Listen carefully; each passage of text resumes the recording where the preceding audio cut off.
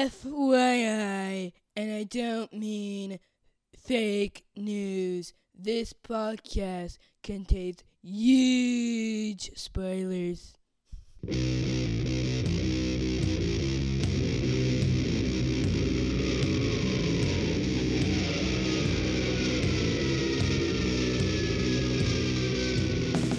Hey everybody, welcome to episode 272 of the podcast that goes Snikt.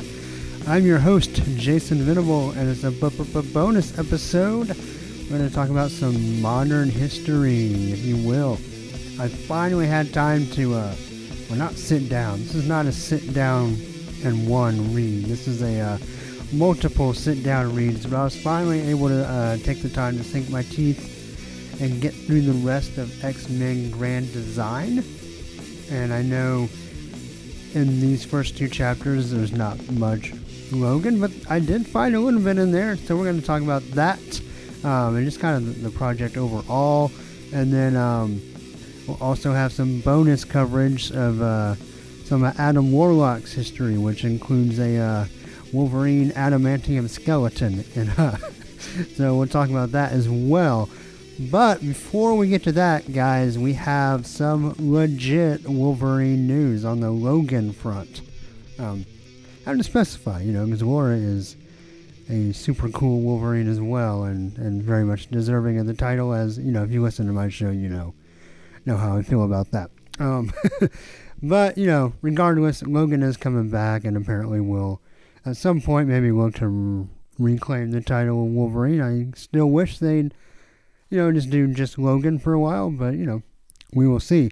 But anyway, we talked a little bit before about The Hunt for Wolverine by Charles Soule and David Marquez, and how excited I am about that, and we've been talking about that on the Facebook page as well. But we have some more news, some more hunting season is being extended, if you will. There's going to be 4 miniseries that spring out of The Hunt for Wolverine, and creative teams have been announced, and so we'll kind of run through that a little bit here. So first of all, I did not know. I mean, it makes sense. There's nothing contradicted this before. I just kind of, maybe my own optimistic hopes, didn't realize that the Hunt for Wolverine by Soule and Marquez is just a one-shot. I thought maybe it was a miniseries. Like I said, have nothing to base that on. I just kind of wished that it was a miniseries. But apparently it's going to be a one-shot. And apparently it's going to raise some questions, especially for not just readers, but people in the Marvel Universe, particularly those closest to Logan. I'm going to have some questions about, why is he back? Is this really him? What's going on? And so these 4 miniseries are going to explore those stories and themes, I guess, as we get ready to, I'm just going to throw it out there. Hedge my bets on what is probably very, very obvious to everybody, but pretty sure it's really him and he's going to really be back. But I don't know. I guess they could do something funny. You never know. But anyway, let's talk about these stories. So obviously, Soule and Marquez, that's an exciting team up for the Hunt for Wolverine one-shot. Looks to be pretty awesome. But there's 4 other series. These are going to be coordinated by Soule. And of course, if you remember, he did Death of Wolverine, which was pretty good, and also was one of the main creative forces behind Wolverines, which we pretty vocally disdained here on the podcast that goes Snikt. Didn't love it as much. That's kind of our relationship with Soule, very up and down, right? By the way, so I can be positive and love on people, is Daredevil and Darth Vader both awesome. Probably said that before, but we're saying it again. Anyway, he's going to do the one-shot, and he will also be doing one of the series, kind of the first series, and they're giving these titles and descriptions. So they're calling this a noir series, which will be Hunt for Wolverine, Weapon Lost. So that'll be Charles Soule and artist Matteo Buffagni, which they list him as Amazing Spider-Man artist, which I know he's done. I remember his work more stands out to me when he's done some issues here and there, also with Charles Soule on Daredevil. Kind of when Garney was out or alternating. He was one of the artists that came in and did some issues of Daredevil in the latest run with Charles Soule. And pretty good art. I like it, so this should be pretty interesting. Let's see, this one, oh wait, maybe they give descriptions later. So anyway, that's that one. So Tom Taylor, of course, Wolfie Award winner Tom Taylor, is going to write Hunt for Wolverine: Adamantium Agenda with R.B. Silva, whose art we've been enjoying on X-Men Blue. So that seems like a pretty good team up. She-Hulk writer Mariko Tamaki, and then artist Butch Guice, who most recently did Black Panther and The Crew. There's going to be a horror tale. Oh, so the Hunt for Wolverine Adamantium Agenda, that's going to be a high action series. We know Tom Taylor can do that. And Silva can draw that as well. There's going to be a horror tale called Hunt for Wolverine: Claws of a Killer. Now, Mariko Tamaki has thrown, maybe not as much as I thought originally it was going to be, but she's definitely thrown some horror elements into her Hulk run and as it transitioned into She-Hulk. Pretty good writer. Not like horror Hulk like you would think of, like maybe the old Bruce Jones run, but still there's that I don't know, that psychological aspect of her writing. So I think she can definitely pull something off here. And Butch Guice, pretty solid artist. So we'll see how that goes. That looks to feature more of our Weapon X type characters, Sabretooth, Lady Deathstrike, Daken, maybe, stuff like that. So that'll be interesting to see what she does with that. Maybe it says Claws of a Killer, so I would expect some blood and brutality in that one. And then the fourth series, fresh off Avengers No Surrender, will be Jim Zub writing a book with Chris Piccolo. It's being termed a dark romance, and it's going to be Hunt for Wolverine: Mystery in Madripoor. And we see some of these covers here.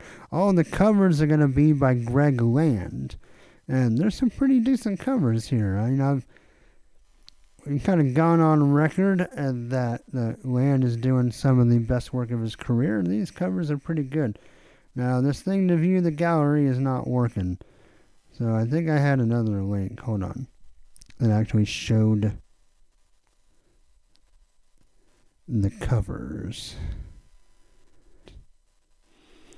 And the Weapon Lost one looks like it has Misty Knight, Daredevil, people looking for Wolverine. Like actually trying to find him. I guess that would be the noir part. Hold on. I think I'll have to go to Bleeding Cool to get the covers. So we have the Weapon Lost cover.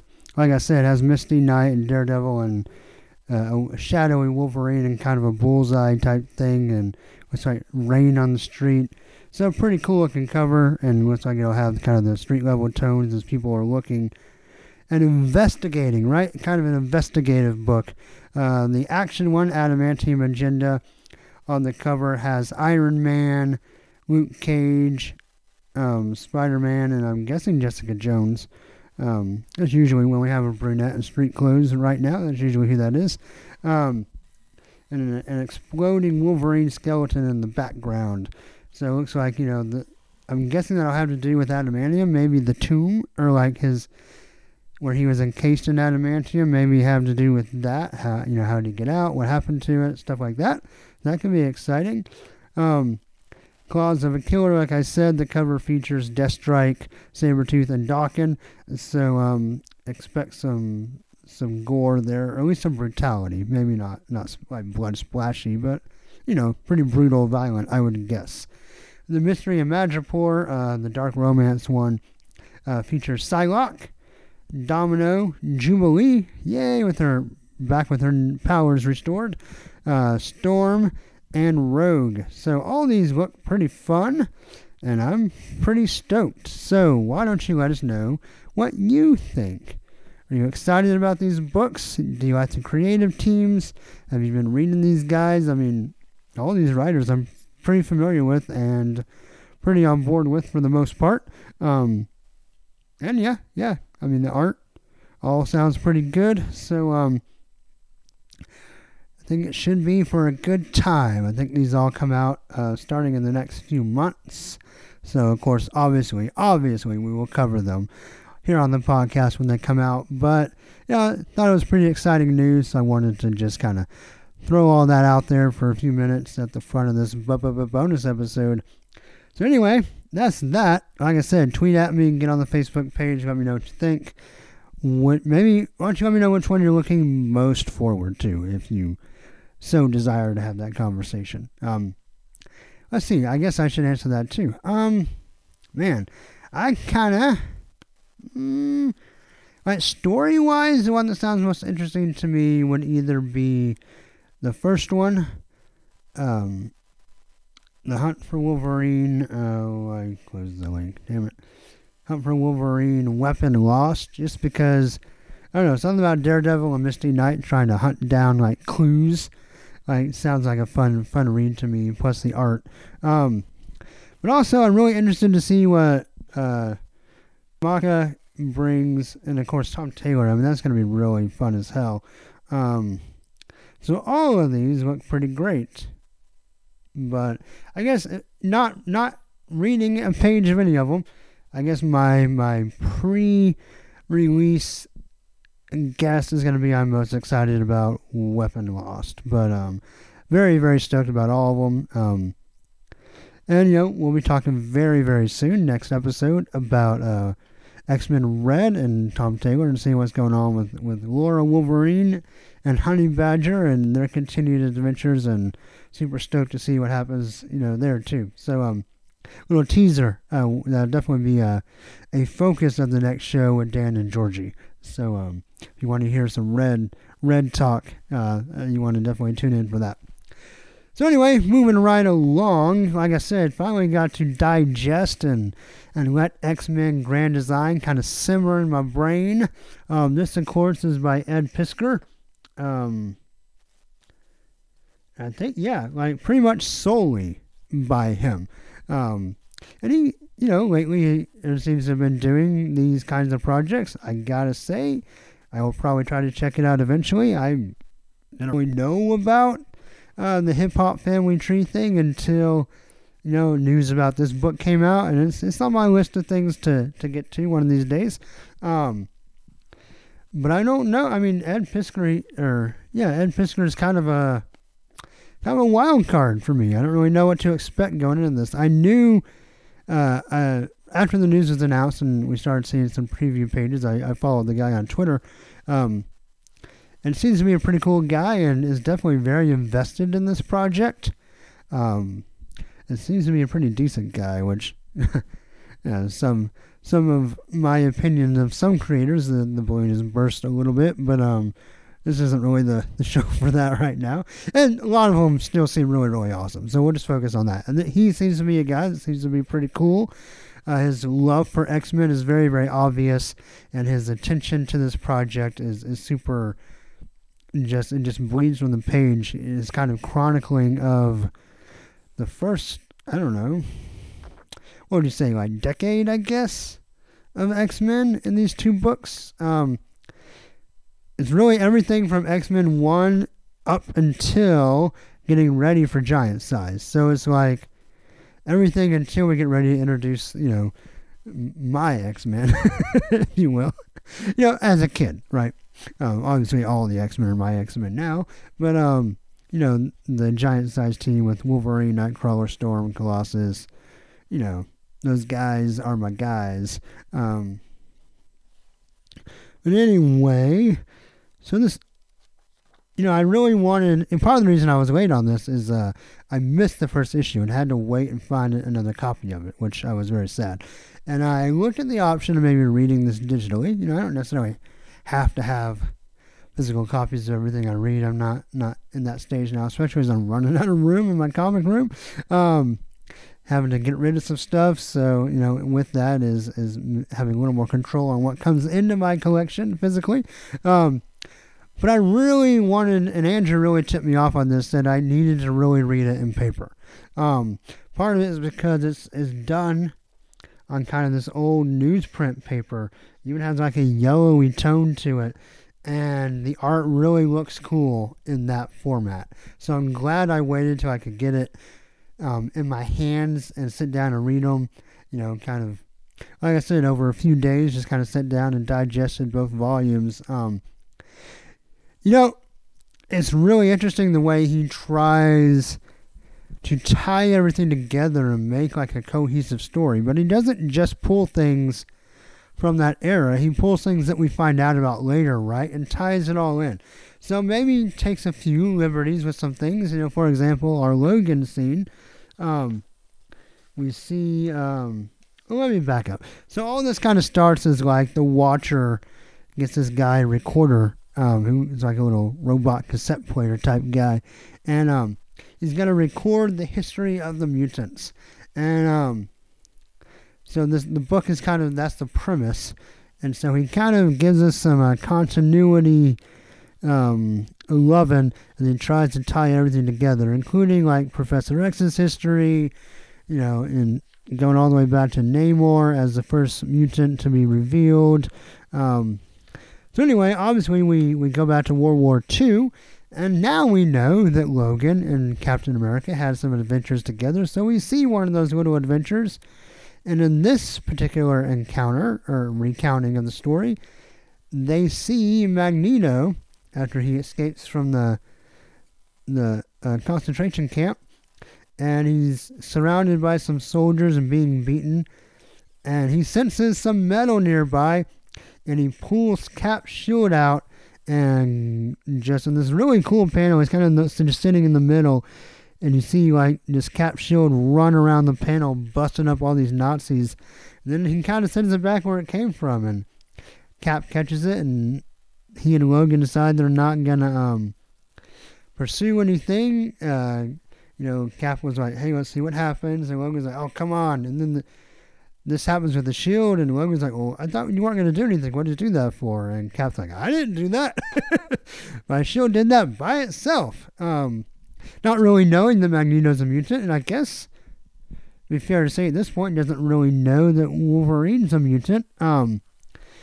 Interestingly enough, we do see some bone claws. So unlike that big, really cool issue with Jim Lee, with Cap and Black Widow in World War II, where the only time we see claws is he grabs a weapon to fake the claws, because at that point in continuity, bone claws didn't exist. Now, of course, we see that they were there and apparently known, which kind of offers an interesting question. Would he have... it's kind of the retcon, the no prize, reading that old Jim Lee issue, is that you say, well, he just didn't want, Captain America or the U.S. military or whoever to know that he had claws, because that might tip off he was a mutant. So there's two ways to kind of play this. You can say, oh, I'm disappointed that Piskor made the choice to let Cap see the claws, because, it maybe changes what would have happened to Wolverine, like if Captain America and the military knew, but it also really lends some cool kind of backstory to Captain America, that he knew Wolverine was maybe not a mutant, maybe he didn't know what a mutant was, but we'll just say other, something different, unique, and he didn't take advantage of that or like try to turn him over to the military or get him like investigated or turned in for research. Like, he respected what Wolverine was, and that shows the kind of American ideal of acceptance and tolerance even back in World War II, which of course we like to rewrite, because if you read the really old Cap issues, if you read those, there's some kind of latent racism that goes with World War II America,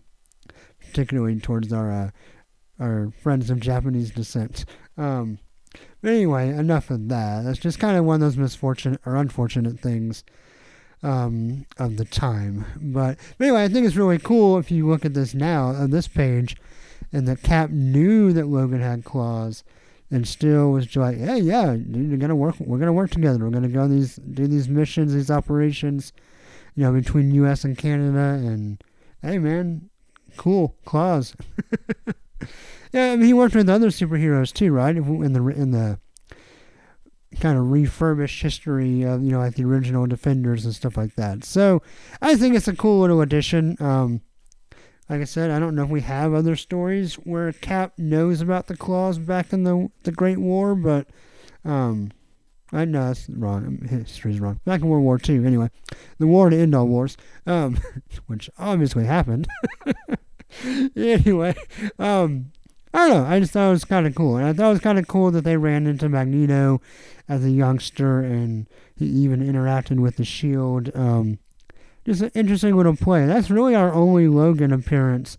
Like I said, takes some liberties, kind of fills in some details, like with Professor X and Juggernaut and that relationship there, and kind of way the team comes together, uses some of those backup stories from the old 60s X-Men to kind of change some of the chronology.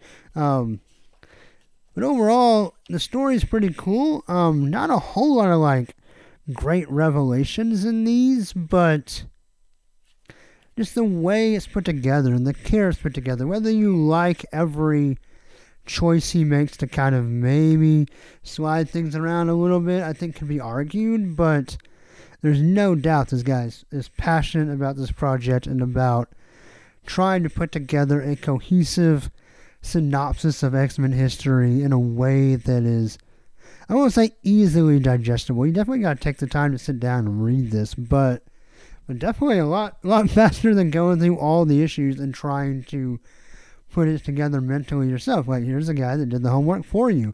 Especially, for me, I've read all these stories, and so to me it's just more of an interest, seeing, okay, how does he decide to juggle this and that? But if you're a newer reader and you haven't had the chance to read all the X-Men stuff, from back then I think this is a really cool opportunity to get a more streamlined version of the history, and see how it kind of all fits together, at least through one perspective. And so with that in mind, I think it's a really cool thing. The art style is definitely different, kind of newspapery, kind of reminds me of, I don't know, kind of your more independent art of back in the day, what's the American Splinter guy? Harvey Pecor. And my friend Jake, who runs Awesome Comics in Dallas, kind of similar to his style as well.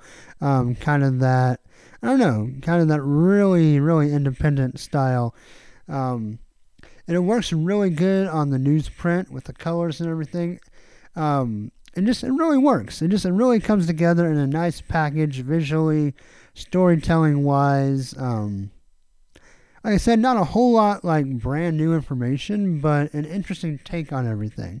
And anyway, I really enjoyed reading it. Really respect the amount of work that went into this. You can tell, you can see why there's going to be a pretty good delay between now, excuse me, and when, he does Chapter 3, which will kick off, the giant size era of the all new, all different X-Men, which I'm very much excited about now as well. Anyway, just on principle, I think minimum that X-Men Grand Design would deserve is 5 out of 6 claws, for both volumes. I think it's cool. I think it's worth the read, whether you've read the old stuff or haven't, whether it's interesting, kind of perspective or new information. I think either way it holds a lot of value. I'm very glad that I read this and that I did it on paper. I think a very solid 5 out of 6 claws. I also really like, there's a couple of things he does too. He has a plaque, Xavier School for Gifted Youngsters, and lists the students. And so for anyone that contributed to works that he took from for that particular issue, their names listed. And lots of really great X-Men creative names on these plaques in both these issues. The other thing you get that's really cool is additional reading, which was put together by Darren Jensen and Jeff York, and basically gives you a page-by-page breakdown of everything that Pisker did on the pages, like where you can read those stories, or at least where the information came from in the old comics, whether it be old X-Men or old Avengers or, whatever else it might have come from. Like, they give you a list. And even the stuff that he jumped forward to pull back also referenced. So it's a really cool, I guess, bibliography, I guess is the right way to say that. Anyway, just really, really neat. I highly recommend getting both issues of X-Men Grand Design and adding it to your collection. And I'm going to back up Andrew here. Going to back his play. Highly recommend, if you're able to, and I know not everybody will be, but if you're able to, if you haven't missed the boat, or I know there's also reprints coming out, but anyway, if you're able to, and you have the means and the opportunity to find a copy, highly recommend reading it on paper and getting that experience of reading like old comics, with the old newsprint paper and everything. It was a really neat thing to do. All right, well, I said we'd have some war history as well. We're going to talk about Adam Warlock's history, an Infinity Countdown, Adam Warlock #1. This is written by Gary Dugan, art by Michael Allred, colors by Laura Allred, letters by VC's Corey Pettit, woohoo! And the cover is by Aaron Cooter and Ive Warsinia, maybe? I don't really know, not very confident in that, but yeah. Anyway, it's a pretty cool cover. We have Adam Warlock surrounded by some astral energy floating in space, almost making a Moses-like pose. It's a pretty cool cover. Pretty cool cover indeed. And it's recolored on the title page, like a close-up. Also looks really cool. So if you read the last, final, for now, issue of Guardians of the Galaxy, you know that Adam Warlock has been reborn into the future from one of his cocoons, and Kang was responsible. Well, this picks up right where that left off, and Kang basically gives us a both past, present, and future history lesson involving Adam Warlock. I really like Allred's design, new design on Warlock. Kind of has, what was his book he did? Madman, right? I think that's what it was called. Kind of had, like, the guy had the lightning bolt. So now Adam Warlock has this black suit with red sleeves and a big yellow lightning bolt on his chest. Kind of reminds me of that a little bit. He also has the staff. And so I got to confess, I'm going to rely probably on sending some tweets and emails to my friend Al Cedeno, who of course has the Resurrections, Adam Warlock and Thanos podcast, which I will be on a near upcoming episode talking about an old Avengers comic. Really, really fun. I had a lot of great time doing that. And Al's been on our show as well. He did the Gehenna Stone affair and flashback episodes. Flashback! Anyway, he is, I guess, kind of my resident Marvel cosmic expert. And I gotta admit, I'm looking forward to getting to those stories in my Marvel reread. Haven't really read much of any Adam Warlock in the past. So this issue, while being entertaining, leaves me with a lot of questions. Or not really questions like, what's going on? But I just don't know. Like, when did this happen? Or how does it kind of relate to what's going to happen as we search for the Infinity Stones moving forward? And, of course, obviously we'll be tied into Logan's return as well. Anyway, Kang is trying to show Adam Warlock how important he is. And we see lots of flashbacks of past Warlock stories at the time when he fought Thor, and about his creation, and his cocooning, and how the High Evolutionary did something that was probably important, and how he fought like his reverse self, right? And then, oh, by the way, really cool panel of him like in this triangle, almost a Pink Floyd-y type panel. And all the pages have like this hourglass in the corner. Anyway, we see when he went inside the Soul Stone, which we remember that from Guardians of the Galaxy because Gamora and Sax Drax are both in there. Then he shows the Kang some future where these planets blow up and how Adam Warlock needs to help stop it. But then we also see Infinity End approaches, and I don't know. It's hard to tell looking at the costumes. Is this now, like coming up. I think this is probably looking at the costumes. See, I want to say like Wolverine's costume and She-Hulk's costume and Gamora's costume makes it feel like, maybe this was the Infinity Gauntlet storyline, but then you have Jane as Thor. So maybe this is like heroes from different timelines and stuff. I mean, we have Cable there, so it's definitely possible. Oh, but Nova's new costume, so I don't know. But anyway, we see this just wanton destruction, which includes Wolverine. Yeah. Oh, well, you know what? We have Thor as Thor, too. Odinson. So we have both Thors as Thor. So definitely something going on time stream-wise. But it is Infinity's End, so who knows what's going on with the time. Anyway, a great double-page spread of just carnage by Allred. And so Kang says, all right, you got to help. And Warlock is reluctant at first, but he kind of is about to agree, and then Kang pushes him through this electrical field. We hear a voice off panel, and Kang says, you're too late. But then he gets burned into, like, time.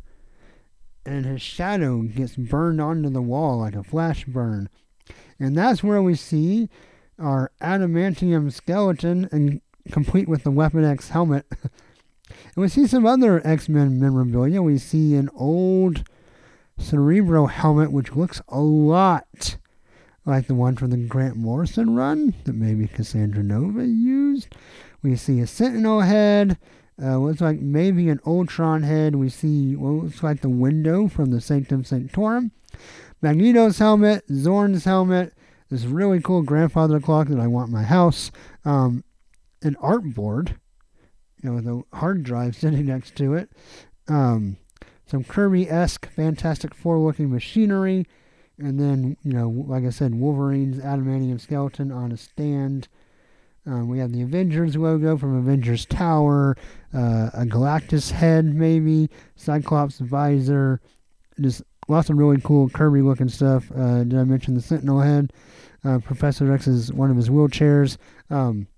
Just lots of collection stuff. So this mysterious guest or person who's Kang is even scared of could be any number of people. So definitely some mystery there. But anyway, Adam Warlock goes back to ancient Egypt where he meets Rama Tut, who of course we know eventually becomes Kang.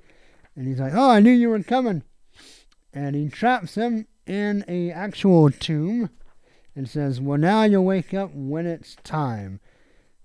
And that's kind of where we'll leave off. We're going to get ready for Infinity Countdown number prime.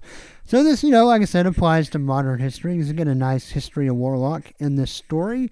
Like I said, not being real familiar with the character, it was both kind of eye-opening and interesting, but also some of it felt a little almost too tied to continuity for a quote-unquote new reader, which I am when it comes to Warlock, right? Reading comics a long time. This guy's fairly new to me. And I do hope to fix that over time, but it'll probably be a while since I'm still, I think, in 1965 in my overall read-through, and already jumped up to, almost to 90 in the flashbacks for the podcast. So, a lot in between there of cosmic stuff I need to get to. But anyway, it does make me look forward to the upcoming Infinity storyline, and it gives you a little bit of what he's about and what he is capable of. I'm never a huge fan of Kang, but I thought this was fine. And we know that Warlock was sent back in time to an Egyptian tomb to be woken when the time is right, which I'm assuming will be now. Anyway, so the story was good. The art was pretty dang amazing. Allred did a great job. The Allreds did a great job with the art and the colors. Yeah, I would give this a solid, just a very, very solid 4 out of 6 claws. So, anyway, cool. Well, that's going to do it for this bonus episode. We will wrap up and, yeah. So, next up, assuming everything goes as planned, will be the next episode with Dan and Georgie, and we will talk about the end of all the Phoenix Resurrection stuff, get into X-Men Red, and then, of course, all the other stuff going on in the X-Books. So, yeah, please like the Facebook page. Twitter is @SnickCast. Show notes and stuff are snickcast.podbean.com. And that's going to do it. So until next time, hugs and snicks, everybody. Bye-bye. And snapped.